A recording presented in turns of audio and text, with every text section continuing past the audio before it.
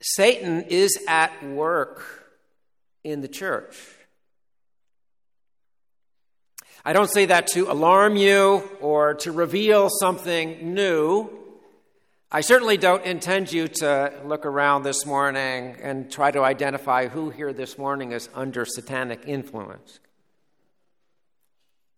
But if Satan was in the garden, and he was, if Satan incited King David, and he did, if Satan worked in Jesus' disciples, like Judas most obviously, but also Peter, if Satan was at work in the early church, as we can see in Acts chapter 5, if Satan disguises himself as an angel of light, as the Apostle Paul tells us in 2 Corinthians, if Satan is the deceiver of the whole world, then it's not surprising that Satan would be at work in the church today. Satan not only attacks the church from outside, that's persecution, he also works from inside, trying to subvert, to distract, to corrupt God's church. And Satan is mighty. Our passage today says that Satan's agent comes with all power and false signs and wonders. And as we sang, still our ancient foe doth seek to work us woe. His craft and power are great, and armed with cruel hate, on earth is not his equal. Did we in our own strength confide, our striving would be losing. Satan is at work in the church, and left to ourselves, as Martin Luther wrote so truly, we cannot overcome him. But, as Luther also wrote, one little word shall fell him, and that word is Jesus. Our passage tells us that Jesus will return and kill Satan's mighty agent with the breath of his mouth. So we can stand firm in Jesus, depending on his word, even when, like the Thessalonians, we are persecuted, even when Satan's corrupting influence seems to seriously damage the church. God's truth abideth still, his kingdom is forever. Jesus will return, and so we can live today in confidence. That's the main point the Apostle Paul is making in 2 Thessalonians chapter 2. Recall that in his first letter to the Thessalonians, Paul had written about Jesus' return. A sermon from chapters 4 and 5 of 1 Thessalonians that I preached in February was entitled, What Do We Need to Know About End Times and Why Do We Need to Know It? Let me remind you of the overall outline, the answers to those two questions. What do we need to know about end times? We need to know that Jesus will return for sure. We need to know that all those in Christ will then be with him forever. We need to know that the time of his return is unknown, but it will be sudden and unexpected. And we need to know that all of his opponents will be overwhelmed, will be conquered thoroughly. And we need to know these 4 points, not to satisfy our curiosity about the future, but we need to know them to help us live rightly today. That's Paul's point. It's a pastoral point. Yes, there are doctrinal truths that he's teaching, but he's making a pastoral point in 1 Thessalonians as well as in 2 Thessalonians. Well, evidently, after Paul wrote that first letter, false teaching about these matters began to have a greater influence in Thessalonica. Indeed, the teaching some thought, was from the Apostle Paul himself. And so that was one of the reasons why Paul wrote this letter. See verses 1 and 2 of our text today, chapter 2. Now concerning the coming of our Lord Jesus Christ and our being gathered together to him, he had written about all of that in 1 Thessalonians. We ask you, brothers, not to be quickly shaken in mind or alarmed, either by a spirit or a spoken word or a letter seeming to be from us, you see. Either some were alleging that Paul had written this false teaching and it was from him, or maybe someone had drafted a letter and signed it as if it was from the Apostle Paul to present this false teaching. Well, what is the false teaching? To the effect that the day of the Lord has come. Now, that's not a whole lot of description about what this false teaching contained. And we don't really know what it said exactly. It could be spiritualizing Jesus' return, and thus saying, well, Jesus has already returned spiritually, and that's what all the prophecies about his return were like, have already been fulfilled. And so there's no future gathering of all those in Christ. There's no future conquest of evil. That's already happened. He's already returned. That's not dissimilar from the teaching of the Jehovah's Witnesses. Jehovah's Witnesses, the early Jehovah's Witnesses said, Jesus returned in 1914. It's already happened. And he's gathered there's this 100,000 of his people that he has gathered. It was a spiritual return, so they claim. Well, in any event, this false teaching has already alarmed and shaken the confidence of the church. And so Paul writes to the Thessalonians saying, don't be alarmed, don't be shaken. And so Paul reminds them as he pastors them of what he taught them in person. And he expands now on what he wrote in that first letter. He's not writing here a detailed timetable of the future, nor is he trying to give a complete description of the doctrine of what happens when Jesus returns. But if you are going to live rightly today, if the Thessalonians were going to live in their day as God intends, they needed to know what promises to look forward to, just as we today need to know what promises should we hold firmly to and hope in. I don't think any of us here this morning are tempted to the specific false teaching that affected the Thessalonian church. I've not heard any of you say, well, Jesus has already come back.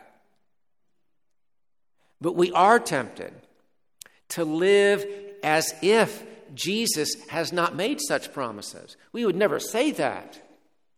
But the temptation we face is to live as if this world is our home.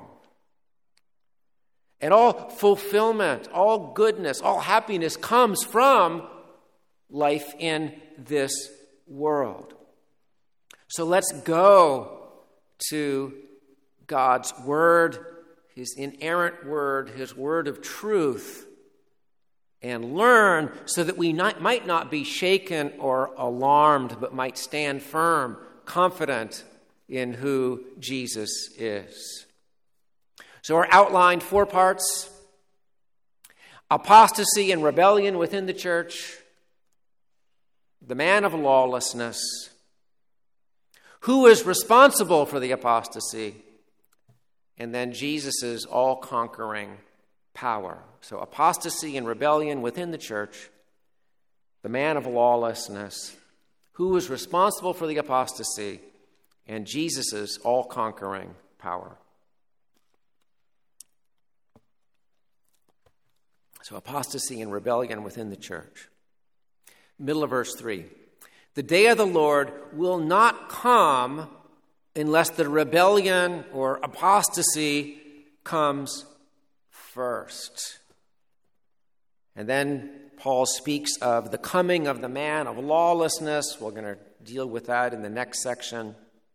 But now, the apostle says, verse 7, the mystery of lawlessness is already at work. Only he who now restrains it will do so until he is out of the way. So Paul is saying, while there is a coming in the future of a man of lawlessness, right now, he says, this rebellion, this apostasy, this mystery of lawlessness is at work. There's a coming manifestation in a person, but the power is already at work. What does he mean by that? Mystery of lawlessness is now at work. Remember that mystery in the New Testament is not like an Agatha Christie novel. Right? It's not where these different clues are all presented to us, and then we're supposed to figure out from the clues who killed the guy. Was it the butler or whoever? Rather, mystery in the New Testament is when there's a prophecy in the Old Testament that is fulfilled in a surprising way, and now that's revealed to us, and we understand the Old Testament prophecies so much better because God has now fulfilled them in a way that was not anticipated, but we can go back in the Old Testament now and see, oh yes, look. We understand how the way God has worked has fulfilled it. So there's no more to figure out. He's already revealed the mystery. Right? And so remember how Paul speaks of this using the term mystery in Ephesians chapter 3. He refers to this mystery and says, verse 6 of Ephesians 3, the mystery is that the Gentiles are fellow heirs, members of the same body, and partakers of the promise in Christ Jesus through the gospel. So the mystery is that God was always working through the people of Israel to bring all the nations to himself. Now, from our vantage point, we can look back and say, oh yeah, look at that. Promise to Abraham, Revelation 12. We can look at Psalm 67. We can look at Isaiah 66. We can look at Psalm 95. Again and again and again and again, we see in the Old Testament this promise that all the nations are going to be in God's people. And God was calling Israel to be a light to the nations. But that was widely unobserved by the Jews through Jesus' day. So that was a mystery that then God fulfilled and made clear from a New Testament point of view. Well, what's the mystery here in 2 Thessalonians? The mystery is that within the visible manifestation of God's new covenant people, there will be a falling away as Satan works. Now, why is that unexpected? Why is that surprising? That had happened, obviously, in the Old Testament, right? God brings the nation out of Egypt, and immediately they start murmuring and grumbling, right? And many fall away. They go to the edge of the promised land, and they don't believe Caleb and Joshua, and they say, we want to go back to Egypt. And their bodies fall in the desert. You could go into the time of the judges, or in the time of the kingdoms, the monarchy in Israel and Judah, and you see the same thing. A lot of falling away from God's old covenant people. But you see, in the promise of the new covenant, God says, I'll write my law on their hearts. They will all know me, from the least to the greatest. I will remember their sins no more. That sounds like there's no falling away, right?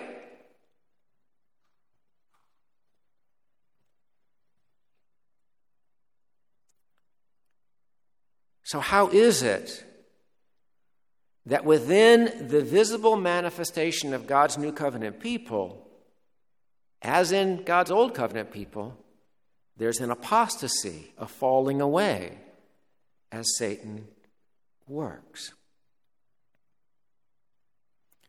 What the Old Testament and the New Testament tell us is that there are those who look like believers, and among those who look like believers, some who think they are believers who are not believers at all. Judas is the most obvious one, right? When Jesus said, one of you is going to betray me, it wasn't like Peter and James and John said, oh yeah, it's that guy Judas. We always had our doubts about him. It must be him. No, not at all. They were surprised as much as with Judas as if it had been one of them. Or we read of Paul's colleague, Demas, traveled with Paul. And in 2 Timothy, Paul says, Demas, because he loved this world, has deserted me. And Jesus himself says, on that day, many will say to me, Lord, Lord, did we not prophesy in your name and cast out demons in your name and do many mighty works in your name? And then I will declare to you, I never knew you. Depart from me, you workers of, same word we see in 2 Thessalonians, you workers of lawlessness. So Paul warns the Thessalonians, he warns us, the mystery of lawlessness is at work now. There is a falling away within the church of those who look like they are believers, but they are not. As John will write, they went out from us because they were not of us. And so Paul says, don't be alarmed. Don't be shaken. Jesus warned us of this. We should have anticipated it from the experience of the kingdom of Israel. Hold fast to what you have been taught. The mystery of lawlessness is at work even today. There is apostasy and rebellion, a falling away, even within the church. Second heading, the man of lawlessness. So while the mystery of lawlessness is at work now, that mystery will culminate, says the apostle, in the appearing of a man of lawlessness before Jesus returns. For the moment, now you might laugh at that word moment because I'm talking about 2,000 years of a moment. The moment between Paul's writing this letter and today. For the moment, the man of lawlessness is restrained, presumably by God's power. Paul says, you know what restrained him. It's got to be God, who keeps him from appearing until the time that God wants him to appear. But at some point, the restraining ends, and verse 3, the man of lawlessness is revealed. Similarly, verse 8, the lawless one will be revealed. So at exactly the right time, God lets Satan manifest his power through this individual. Paul describes him, beginning in the middle of verse 3, the son of destruction who opposes and exalts himself against every so-called God or object of worship, so that he takes his seat in the temple of God, proclaiming himself to be God. This is the ultimate, final, great apostasy, rebellion from within the church. He seems to be an exalted false teacher who presents himself as a Savior. He exalts himself instead of Jesus. Perhaps, therefore, he's the greatest of all the false Christs that we read about, that Jesus prophesied that many false Christs will come in the passage we read from Mark 13. We could see the same thing in Matthew 24. Paul says, proclaiming himself to be God. The word proclaiming is an unusual word for proclaiming. It's more normally displaying. And so New American Standard, NET, have translations that are similar. Displaying himself as God or something like that. At a minimum, he's assuming authority to himself that only Jesus has. And then Paul says he sits in the temple of God. Some commentators think this means he's sitting in a rebuilt Jewish temple. Paul says in 2 Corinthians 6:16, remember, we, believers, are the temple of the living God. And so some other commentators interpret this to mean he's sitting in the visible church. He's taking over the visible church.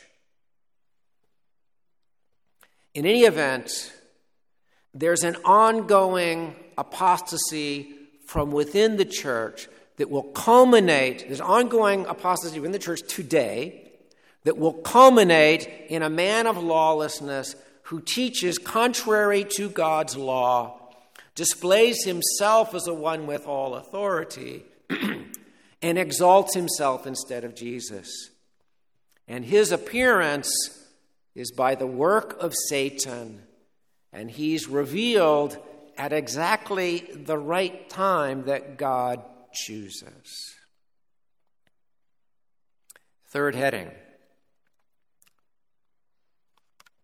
Who is responsible for the apostasy? The man is a deceiver, verse 10, of those who are perishing. But why are they perishing? Who is responsible? Paul says, because they refuse to love the truth and so be saved.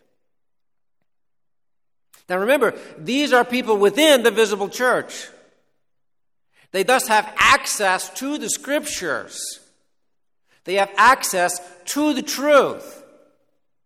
But as with the rebels Paul discusses in Romans chapter 1, they see the truth, and then in Paul's wonderful phrase here, they refuse to love the truth. It's a profoundly important phrase. He doesn't only say they refuse to accept the truth.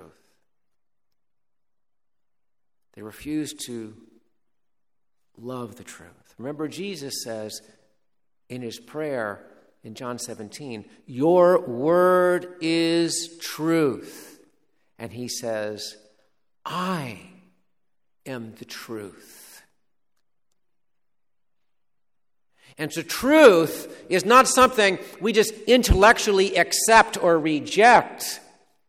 This truth, the fundamental truth, who Jesus is something we love or hate.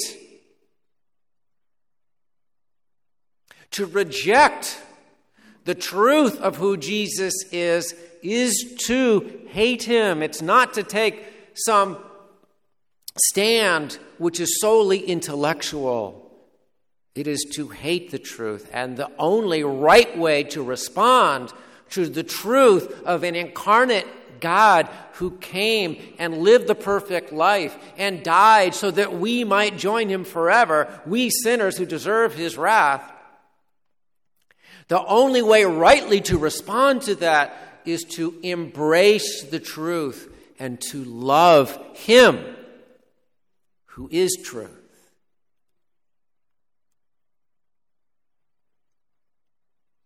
So they have refused to love the truth. So who is responsible for their rejection? Well, the man of lawlessness deceives them, but they are the ones who refuse to believe the truth that is clearly presented before their eyes. They choose to believe the lie instead, and they reject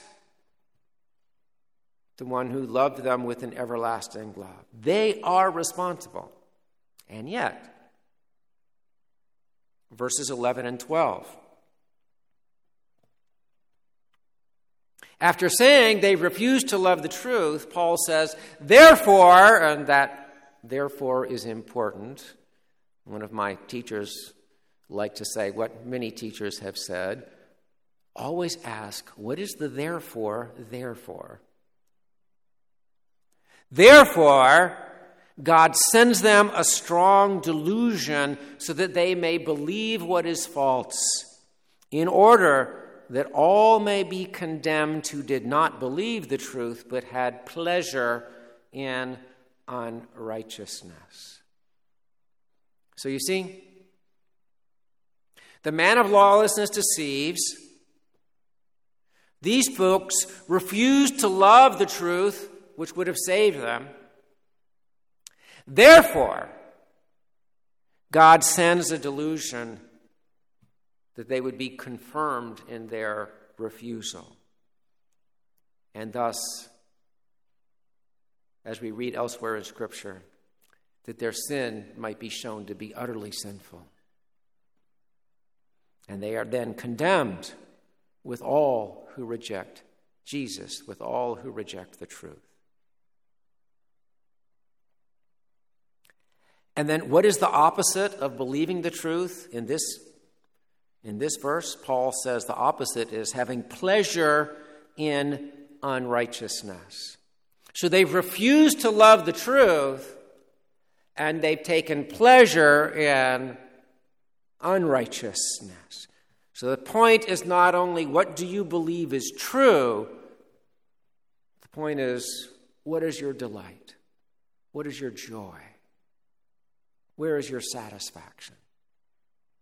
So like Pharaoh in Exodus, who hardens his own heart while God hardens his heart, just so all these who fall away from the church, all these who apostatize, all these who rebel are themselves responsible, and therefore God deludes them further so that the real object of their joy is made clear, that their joy is in unrighteousness. So the warning for us is the warning that the Apostle John gives us in 1 John chapter 2. Do not love the world or anything in the world. Or as Jesus does, the kingdom of heaven is like treasure hidden in a field, which a man finds and covers up and goes and sells all that he has to buy that field. Jesus is our joy. He must be our delight. He is the truth. And if we do not love that truth, we are headed in the direction of those who fall away and apostatize.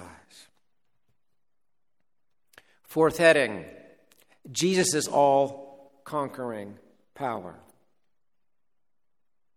So, for these last 2,000 years, for that moment, Satan has been undermining the church from within, even as he attacks it from without. And yet,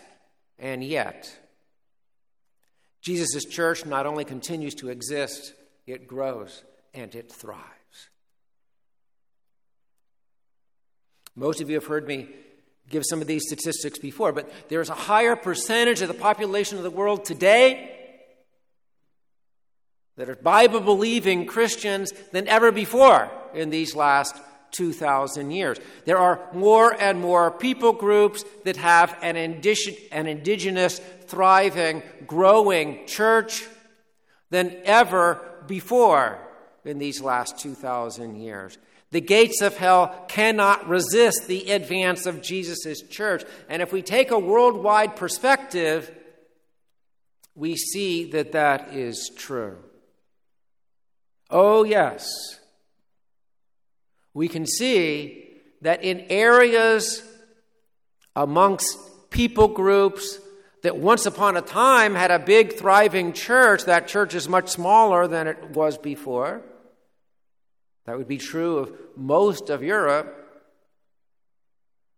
Just as 500 years ago, you could look back and say, well, North Africa was where the church was thriving in those early centuries after the resurrection of Jesus. And even 500 years ago, the church seemed to have been decimated in North Africa. Because one people group has a thriving, multiplying church in one century, there's no guarantee that that church is going to continue for centuries and centuries and centuries into the future. But God's church, Jesus' church, continues to advance from one people group to another. And so more and more are coming to faith, not just in numbers, but even in percentage of the world population. And so look at the second half of verse 8 once more. The Lord Jesus will kill the lawless one with the breath of his mouth. That's all it takes. All it takes. That great description of the return of our Lord Jesus that we read from Revelation 19. Right, so there's all these armies arrayed against Jesus, and Jesus comes riding on the white horse, and he's got all his armies behind him. But then there's no battle. It just ends. It just ends. Because there's no competition. The breath of his mouth, the sword coming out of his mouth. His enemies are defeated. And so as Paul says here in our passage, and he brings to nothing by the appearance of his coming, the man of lawlessness who seemed so powerful, who set himself up, taking over the authority that only Jesus should have.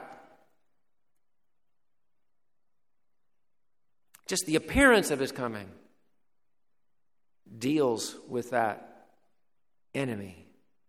So yes, many will fall away. Many will say, Lord, Lord, who never genuinely believed.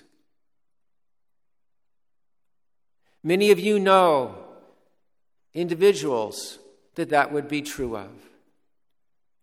We pray it's not eternal. People who played even an important role in our lives, opening up the Word of God to us or encouraging us, who since at least at this point in time appear to be of those who went out from us because they were not of us. Pray for them. Pray for them. But don't be discouraged by them. Jesus guards his church. Jesus will conquer through his church. His kingdom is forever. And he is advancing, bringing more and more people groups to faith in himself. Well, in conclusion, here again, the words of the Apostle Paul. Let no one deceive you in any way. Do you not remember when I was still with you, I told you these things? Verse 15. So then, brothers, stand firm and hold on to the traditions that you were taught by us, either by our spoken word or by our letter. Paul is saying, hold on to the truth. Hold on to the truth. You have it. I've spoken it to you. I've written you. Remember what you've been told. Remember what you've been read. And therefore, don't be deceived. Many who look like they are in the church will fall away. Don't be alarmed. Don't be among them. Be on your guard. Don't fall for Satan's deception.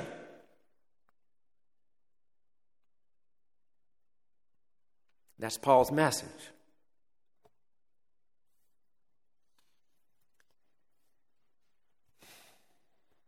Now, it is easy to hear this, to read this chapter, and then to say, okay, we need to stand firm. This is what I know from the Word. And therefore, anyone who disagrees with me about these things is among those who is falling away. And we have to get rid of such people and warn people about them. Anyone who disagrees with me must be a heretic. And that's another way that Satan deceives us, to try to get us. Satan is happy if we ignore heresy within the church, and Satan is happy if we're all trying to say, okay, this person's a heretic, this person's a heretic, this person's a heretic. He wins either way. We are going to disagree with other genuine believers. Those that Jesus holds in his hand and Satan cannot snatch them out of his hand. We are going to disagree with other genuine believers about some matters. Even within Desiring God Community Church, we are going to disagree about some matters of interpretation. And we can give one another grace. We can recognize that each one of us is fallible. You know, Peter himself tells us that there are some things in the Apostle Paul that are hard to understand. If there are things in the Apostle Paul's writings that are hard for Peter to understand, it's not surprising that we're going to disagree about some of those things that the Apostle Paul wrote. And not only the Apostle Paul, other parts of Scripture. As Paul tells Timothy, 2 Timothy chapter 2, there are some who oppose us whom we must gently instruct. The person may just need instruction, love, pastoral care, perseverance, and prayer. And so that's our first response. If we hear people say things that are wrong, well, one, we might be wrong in our interpretation, so we should think about that, consider that, pray about that, go back to the Scriptures, see if these things are true. And our initial response should be, give this person grace. Look at the word together. In some cases, agree to disagree. But we must stand firmly on the central message of the gospel, as Paul tells us, especially in verses 15 and 17 here. Jesus says, heaven and earth will pass away, but my words will not pass away. We must stand firmly on the authority of Scripture, knowing that our minds are very fallible. And these truths about God, about mankind, about the source of fulfillment, we cannot divine, we cannot understand them apart from His revelation and His Spirit working in us. And so we have to stand on the authority of Scripture, on the fallenness of man, all man, on the lostness of all mankind, on salvation by grace through faith in Jesus alone. We must stand on the return of Jesus, which is yet to come. on the condemnation, on the destruction of his enemies, and on the blessing of his people in their gathering to him. And standing on those truths, having initially given folks grace who disagree with those central truths, if they prove to be unteachable, if they continue in their rejection of these central truths, then Paul tells Timothy in 2 Timothy chapter 3, have nothing to do with them. So our initial response is not, okay, let's try to root out all the heretics. Our response is love, accept, grace. And only come to that conclusion when it's proved through their continued rejection of the central truths of the gospel. So believe that gospel even now. Acknowledge that the world is alluring and the world is trying to squeeze us into its mold. Confess your own tendency to rebel. Confess your unbelief. Plead with God to help that unbelief and to open your eyes to the truth and to work in your affections so that you love that truth and love Jesus. Call upon God to save you by the sacrifice of Jesus, and then hold on to that confidence firm to the end, even as you spur one another on to love and good works. Satan is mighty. He is powerful. But Jesus has all authority in heaven and on earth. His is the kingdom and the power and the glory forever and ever. And so look to him and love his appearing. Let's pray together. Oh, Father God, thank you. Thank you for your word, for your gospel, for your truth. Hear our prayers now as we respond to what you wrote through the Apostle Paul. And please, Father, answer our prayers. Confirm us in your truth.